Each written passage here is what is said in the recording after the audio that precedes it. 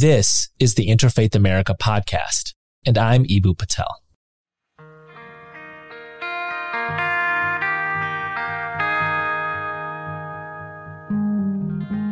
Welcome to Season 2 of Interfaith America with Eboo Patel.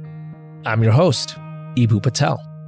This season, I'm excited to have conversations about religious diversity and its intersection with a number of sectors in American life. Healthcare, media, politics, law, political philosophy. The overarching focus, of course, is how religious diversity plays a central role in shaping our democracy, our society, our individual lives. At Interfaith America, we spend a lot of time thinking about the interfaith heroes that paved the path for the work we do at this organization. I wish I could ask them questions about their lives, what they were thinking during pivotal moments, what they would think of the world today. Obviously, many of these people have passed on, but they speak through folk like journalist and New York Times bestselling author Jonathan Eig. John has written about important and intriguing figures like Lou Gehrig, Al Capone, Jackie Robinson, and my favorite, Muhammad Ali.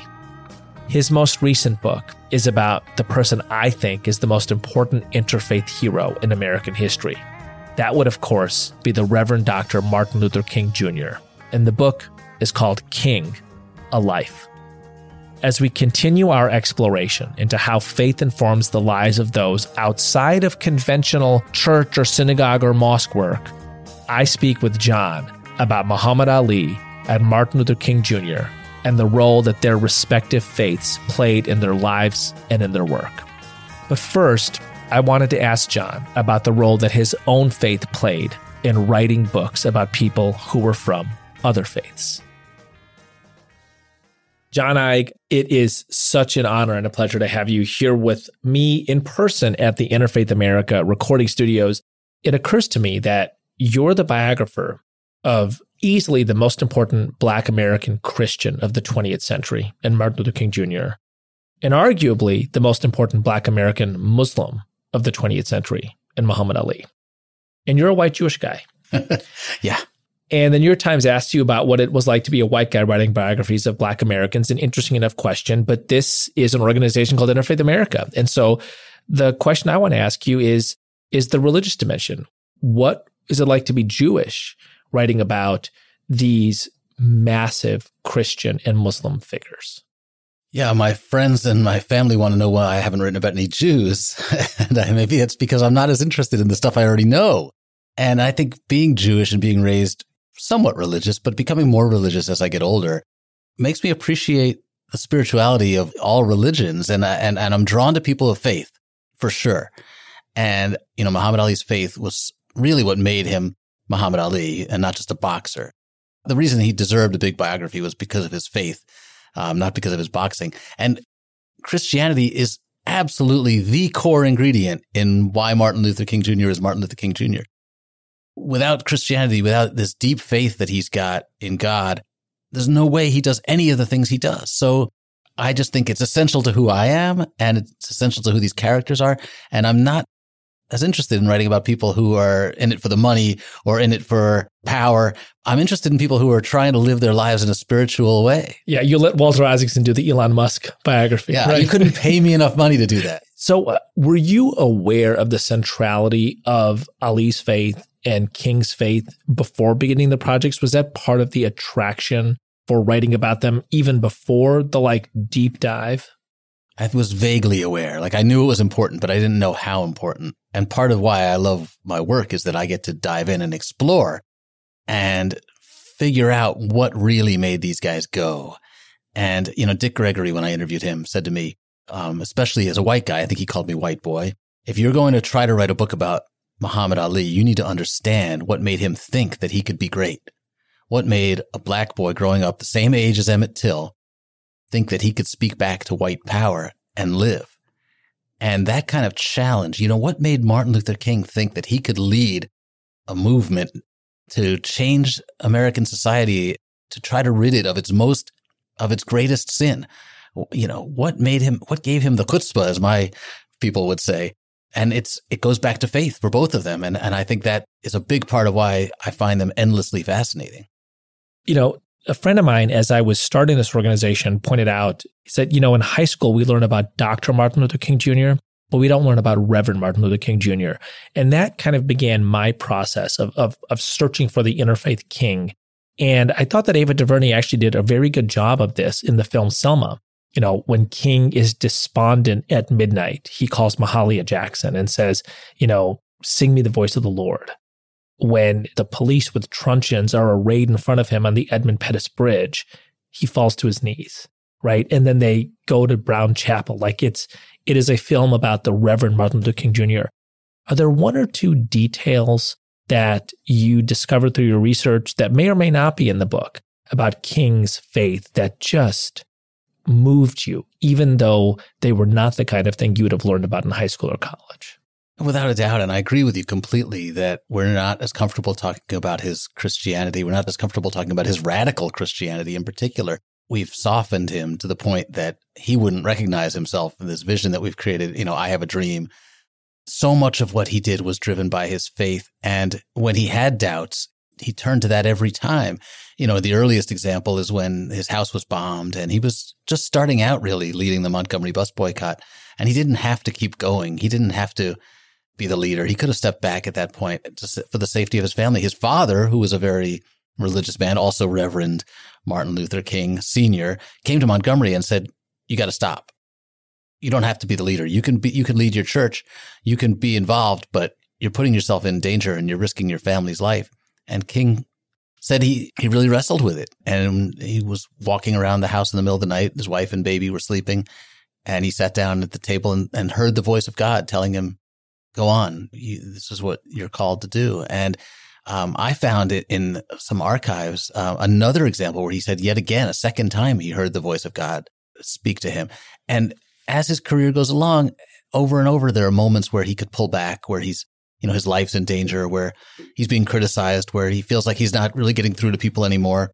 But he can't turn back because he believes in God and he believes that this is what the Bible tells him to do.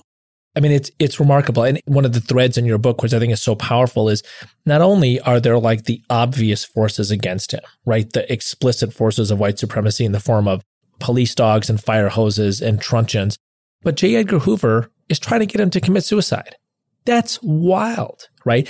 J. Edgar Hoover knows that he can't engage him in a more overt way. So he is basically engaging in this blackmail campaign, threatening to expose King's infidelities and trying to get him to commit suicide, and King perseveres, right? And as you demonstrate, there's so much of that is about his Christian faith. I have to ask you, John, you're a Jewish guy writing about Ali and now King, and actually Jews play a hugely important and shaping role in who King is. Abraham Joshua Heschel, for example, I mean, they meet right here in Chicago, 1963 Chicago Conference on Religion and Race. As you're researching and writing this book, how is your Jewish faith changing as you are learning about King's Christian faith and also his openness to influences from other faiths, which we'll get into in more detail in a minute? There's a lot there in that question. It was interesting because I was speaking at a bookstore last week in Pennsylvania, and somebody asked the question, why isn't there more Judaism in this book? Why don't I pay more attention to the rabbis who influenced King? Why isn't there more on Heschel in this book? And I was stopped by that question. I wondered if I subconsciously downplayed the contributions because I didn't want to be accused of favoring the Jews or giving them more credit than they deserved in the civil rights movement. They certainly deserved a lot of credit. And King, had many great close friends and advisors in the Jewish community. But here was somebody saying that I had perhaps underplayed the contribution of Jews. And I think of myself as a journalist, and my job here is to be fair, is to be anonymous. I don't want anybody to read this and go, well, obviously there's this Jewish influence coming through again. But my influence as a believer in God is all over the book. And my faith, I do a weekly podcast with my rabbi. And I've been doing it for years now, 3 or 4 years. Every week we get on the phone and talk about this week's Torah portion.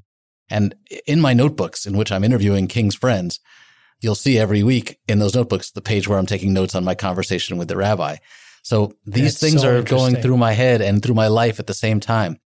I'm literally studying with my rabbi, and I'm studying with Reverend James Lawson and Reverend Bernard Lafayette.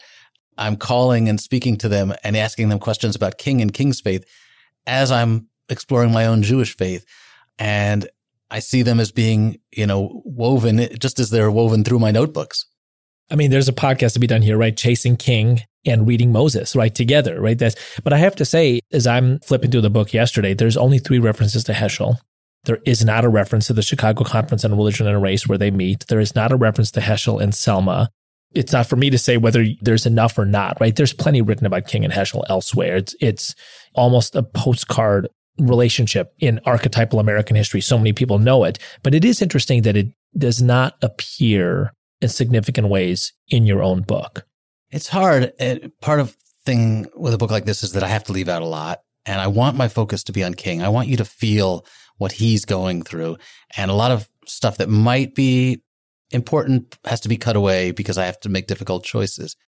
But I also have to say that in reading King's own words, in reading the interviews with him, he absolutely valued and treasured his Jewish allies.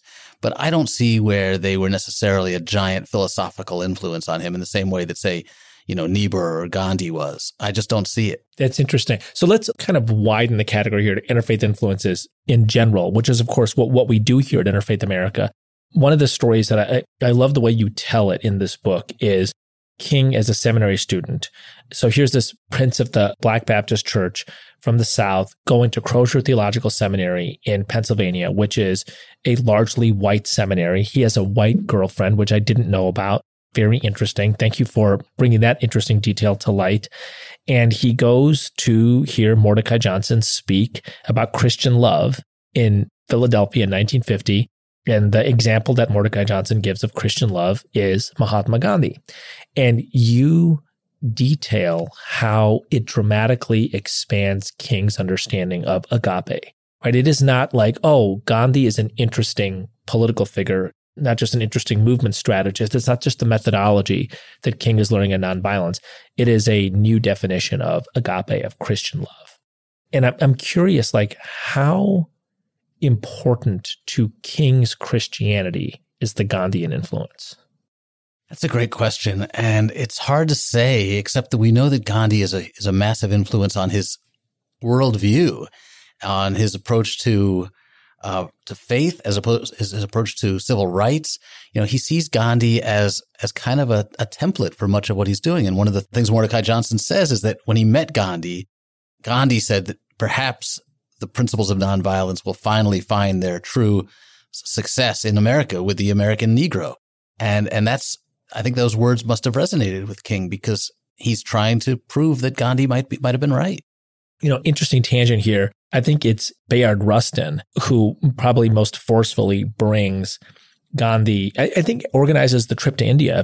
And part of what's fascinating about King is here are all of these other giants of the Black church and Black civil rights. Bayard Rustin is a giant. Ralph Abernathy, becomes a giant. Mordecai Johnson is a giant. Benjamin Mays is a giant. And for the most part, they're pointing to King as the guy. That's fascinating.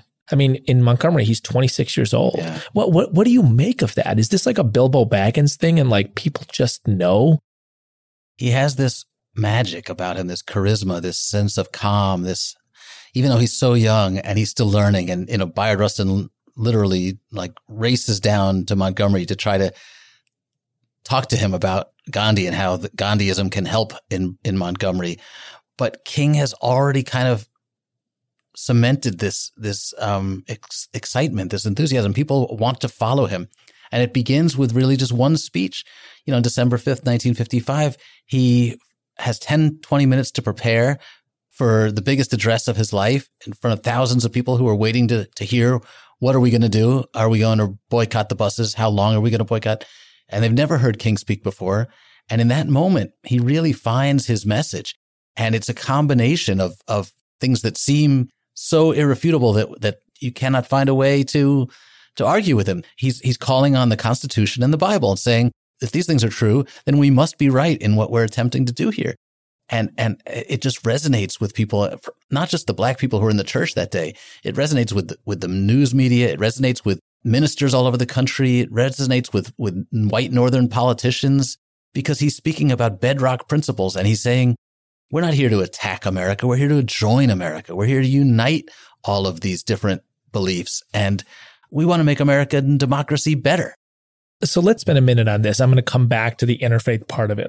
But, you're writing both in the book and in the Wall Street Journal essay about that moment at the Holt Street Baptist Church in Montgomery, right? It's not a King's Own Church. It's not a Dexter Avenue Baptist Church. It's at Holt Street Church. And the fact that he has 10 or 20 minutes to prepare for this major address that the senior Black leaders, E.D. Nixon and others, have singled out this guy. Really, it's like a Bilbo Baggins moment. It's like Gandalf shows up at the door and hands you the ring and says, you're the guy. Yeah. Right? You're 26 years old. I don't even know if he's finished his doctorate at this point. He might still be writing, right.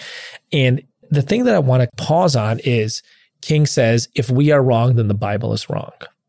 If we are wrong, then the Constitution is wrong. The Constitution?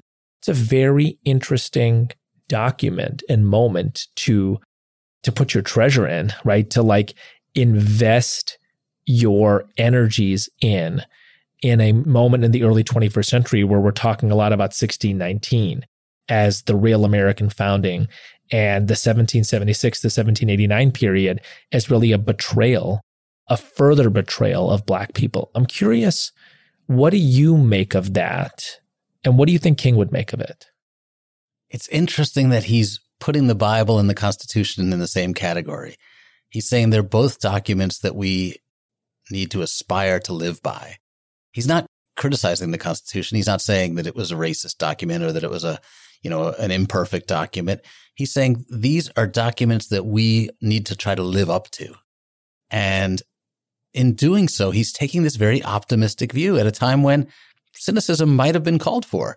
He might have said, we've suffered, we've been abused.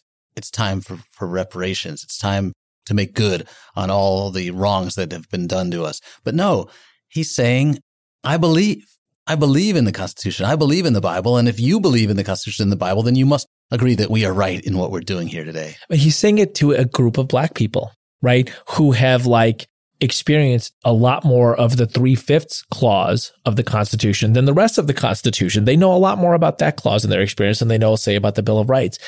So it's interesting. He's not saying it to a group of white people, right? He's saying it to a group of Black people. Yes, but he also knows that the white media is listening, and that reporters, even from the local newspapers and from the national newspapers, are listening too. And what he's asking of his audience is to come with him on this journey, I think.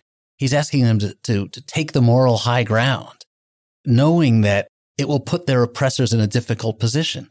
If we can seize, and this is straight out of Gandhi too, if we can seize the moral high ground, we change the dynamic and we make our oppressors look like the bad guy and force them to perhaps even rethink whether they want to be in that position.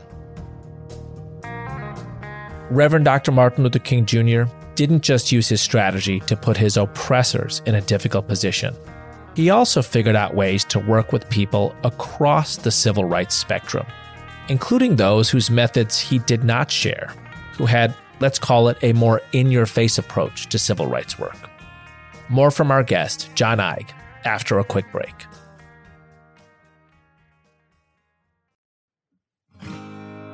By the way, if you're enjoying this conversation, you ought to check out my new book, We Need to Build Field Notes for Diverse Democracy. It's a guide for those who want to make positive social change and an invitation into the next chapter of American religion, a chapter I'm calling Interfaith America. We Need to Build is published by Beacon Press and available wherever you buy books. Now, back to the podcast.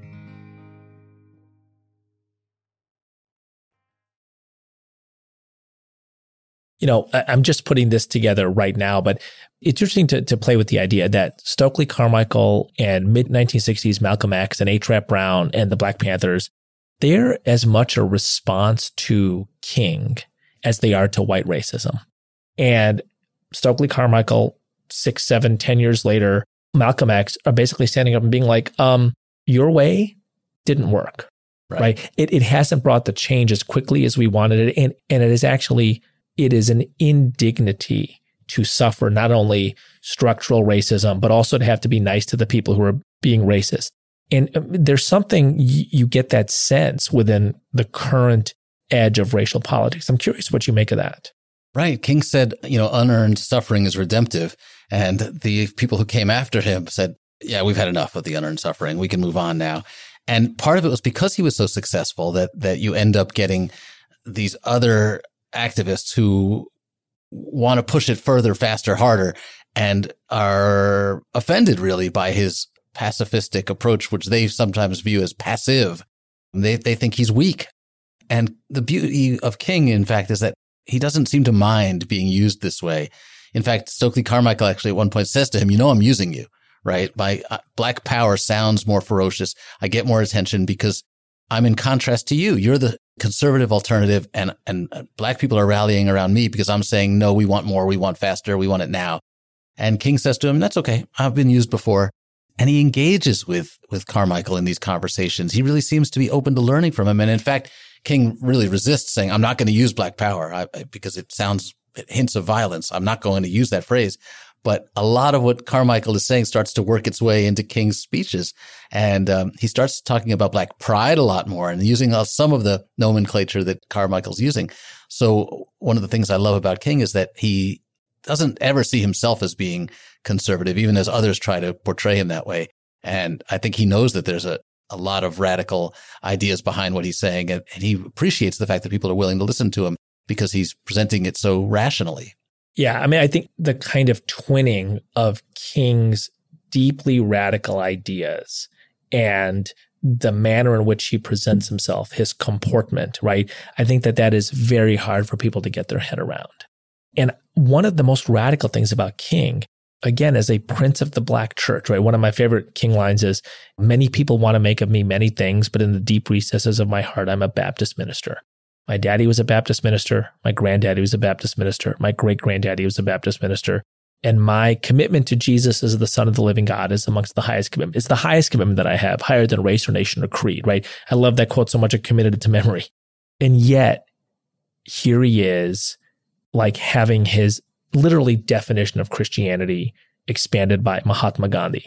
The only person that King ever nominates for the Nobel Peace Prize is a Buddhist monk, Thich Nhat Hanh. And you could argue that it's that Buddhist monk who does more than any other single person to change King's mind about his volume on the Vietnam War. Right? He begins this long correspondence with Thich Nhat Hanh, and Thich Nhat Hanh says, we view you as a bodhisattva, right? As a compassionate Buddha. Do you have compassion for our people in Vietnam? And I'm curious, what do you make of this deep believing Black Baptist for whom Christianity is the root and the center and the anchor and the North Star, use any metaphor you want, whose faith is totally changed by Mahatma Gandhi, whose politics on the Vietnam War is totally changed by a Buddhist, who marches arm in arm with a Jew in Selma, and whose closest companion in the civil rights movement is a white, atheist, agnostic, communist, Stanley Levinson, right? What do you make of that? I make of it that he actually believes what he's reading in the Bible, and he doesn't think that only his version of the Bible or his religion is the right one. The most fundamental thing that he takes from the Bible is the idea of love. And God loves all of his children. God doesn't love only his Christian children. God doesn't love only his black or white children. God created everybody in God's image. And that's what King is taking away. And I think he's applying it in the broadest, greatest potential way that he could. One of the things that King emphasizes in that God loves all people is love your enemies, right? And love your enemies because the Bible says it. Love your enemies, and this is part of what I write about in my book, We Need to Build. Love your enemies because you're going to have to live with them after you defeat them. And I actually think that is maybe King's greatest long-term democratic genius, is the recognition that in a democracy, you live with the people that you defeat, and they can vote against you in the next election, and they can rally against you way before the next election, and they can make your life very, very difficult. And actually, even if you continue to defeat them in elections, it's a lot better to have a good relationship with your neighbors.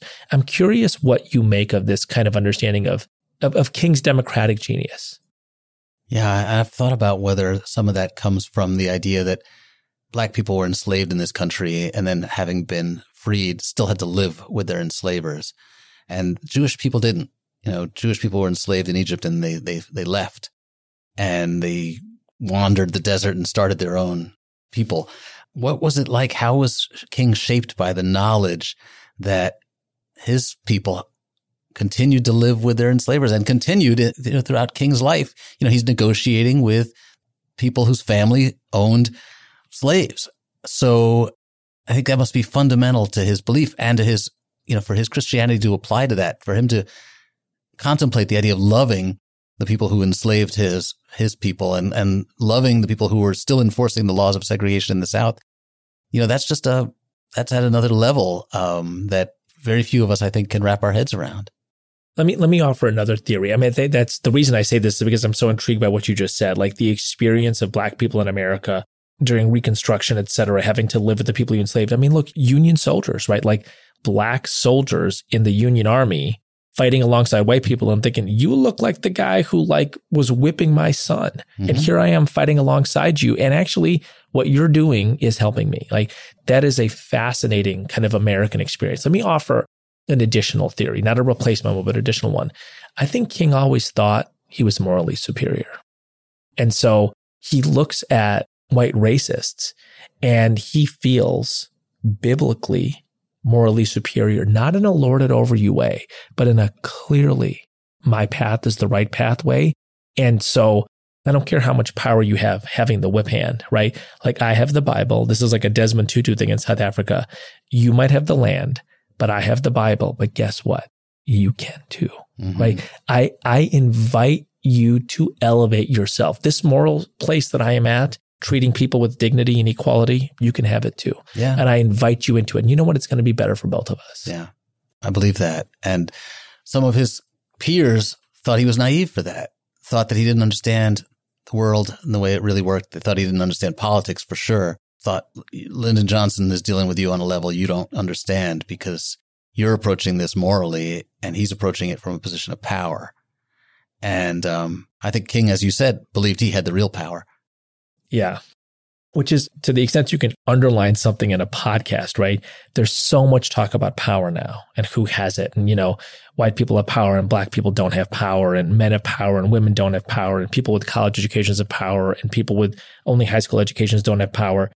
But the King calculus of power ought to enter into our imagination as well, right? Like this notion of morality and spirituality being I treat you with equal dignity and you and I have a mutual loyalty and that's power. I wish that entered into our conversation more because you know what? Anybody can have that. Anybody can have that. That's a great point. And I worry that we're losing sight of that kind of power, the moral power, in part because we're just, I don't know, we're living in an age when people focus less on the spiritual and more on the material, and the traditional sense of, or the modern sense of power is all about, who has the money, who has the votes. And that moral power that King talked about is sometimes forgotten. Here's a moment that I'll never forget, which is Ali, 1996, lighting the Olympic torch, right? And I'm like 21, 22 when that happens. I don't really understand the full weight of that moment. It's only years later, after 9/11, after I connect more deeply with my own Muslim faith, after I start Interfaith America, that I realize, oh my God, this country has changed, right? That you probably the most reviled figure in America in 1968, 1969 is Muhammad Ali. And not 30 years later, he is literally the most elevated figure in the nation. The person who lights the Olympic torch, it's not Jordan, right? It's Ali. And one could say the same thing about King. Like there are times in American history, probably the Riverside Church Address, April 4th, 1967, competes with Ali to be the most reviled figure in America. He is probably now, if you were to take a vote, who is the greatest American in history, he would be top 5. Washington, Lincoln, Kennedy. He'd be the only non-president in the top 5, probably. What does that say about how much America changes? In some ways, I'm thrilled that we have made so much progress that we can see these radical figures, these rebels, as American heroes. But I worry that we've lost sight of what made them heroes, that we've softened their images and tried to forget just how challenging they were. You see it clearly with both people. Ali was only loved when he could no longer speak, when he wasn't challenging American ideas anymore, when he was safe. And the same goes for King. When we turned him into a national holiday and a monument in Washington, we like to quote "I Have a Dream" and content of our character, and we forget that he was attacking police brutality in that same speech at the March on Washington, that he was attacking the economic injustice that had particularly taken a heavy toll on Black Americans. So while I'm thrilled that we have learned to honor and respect these men, I want to make sure that we don't, or I hope that we won't forget just how they challenged us. So there's all these stories you got about King, like negotiating with the White Citizens Council, right? And then the firebombing of the home and dealing with police officers throwing him into jail, both in Montgomery and in Birmingham. And you're researching this and writing this as you're watching what's happening during January 6th and as you're watching the rise of white Christian nationalism. Do you think that that movement today, the kind of Proud Boys and Oath Keepers movement today, is a direct descendant of the kind of folks who rabidly opposed King in the 50s and 60s? I think it shows us that that kind of racism hasn't died. And some people have said that it was given more oxygen by the Trump administration, or the Trump's rise to power freed people to express their real feelings, and that was under there all along. Some people have said that, it was a backlash against Obama, that this racism came out because there was frustration about having had a Black president. I don't know. What I do know is that it's been there throughout American history, and King forced us to confront it. There was a moment where it seemed like he might have changed the nation's direction. The March on Washington, there's this beautiful coming together. There's this sense that people of all races and religions are literally singing in harmony on the Mall in Washington. And then a force arises, a white Christian nationalist force personified by J. Edgar Hoover, to stop him. He's getting too powerful. It's working. His vision is starting to take hold, and we can't let that happen. Is that the best way to understand J. Edgar Hoover, as not necessarily like a government official, but like as literally a white Christian nationalist within the government? I think so.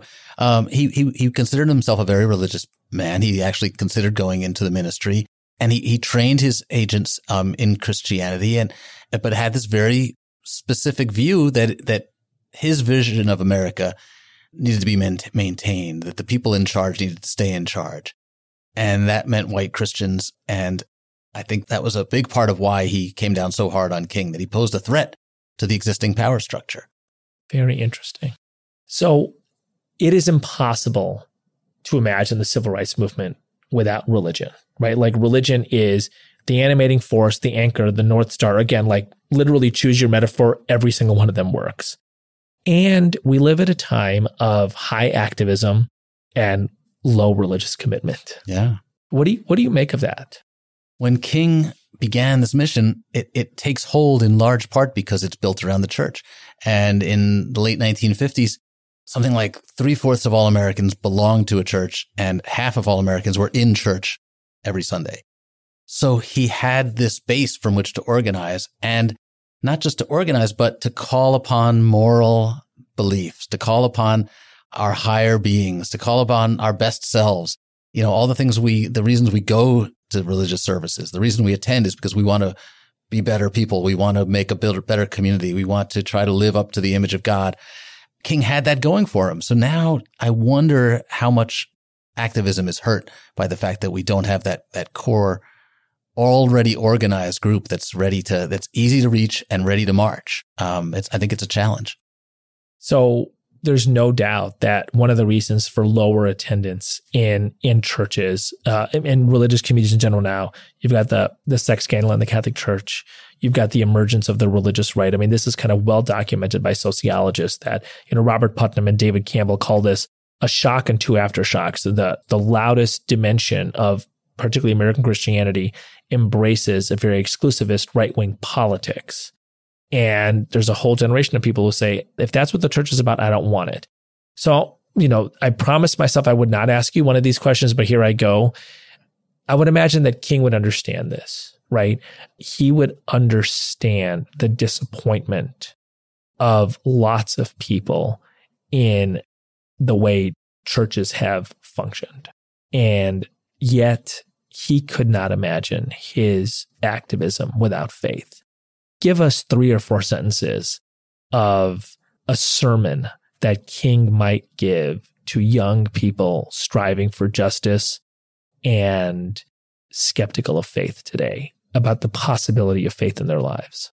You know, I never have to speculate as to what King would say. I only have to go to the books and to the sermons because he said it for us and I don't have it memorized. But he spoke so often about the fact that we could never lose hope and that the key really for the future was to stay awake and to be receptive to change and to not become cynical as things change, but to be open-minded and willing to adapt, knowing that you still had that faith. And those are the closing words that I use from King in the book, that we must remain awake to change and we must continue to fight for what we believe in, no matter what change comes our way. And I think that's the message for today, that, you know, we can't get cynical no matter how tempting it may be. John Ike, thank you for being who you are, and thank you for being with me this afternoon. Thank you. Friends, I have a question, a challenge even. Reverend Dr. Martin Luther King Jr. was able to mobilize people in part because he knew where they were going to be showing up, in church. That was simply a part of the pattern of their lives. But times have changed, and people don't make showing up at a house of worship part of the pattern of their lives in the same way. So if we're not meeting and getting organized in places of worship, where do we meet and get organized? How do we adapt and stay connected to change and open to hope? To read more about this conversation and to find resources and stories about bridge building in our religiously diverse democracy, visit our website, www.interfaithamerica.org. I'm Eboo Patel.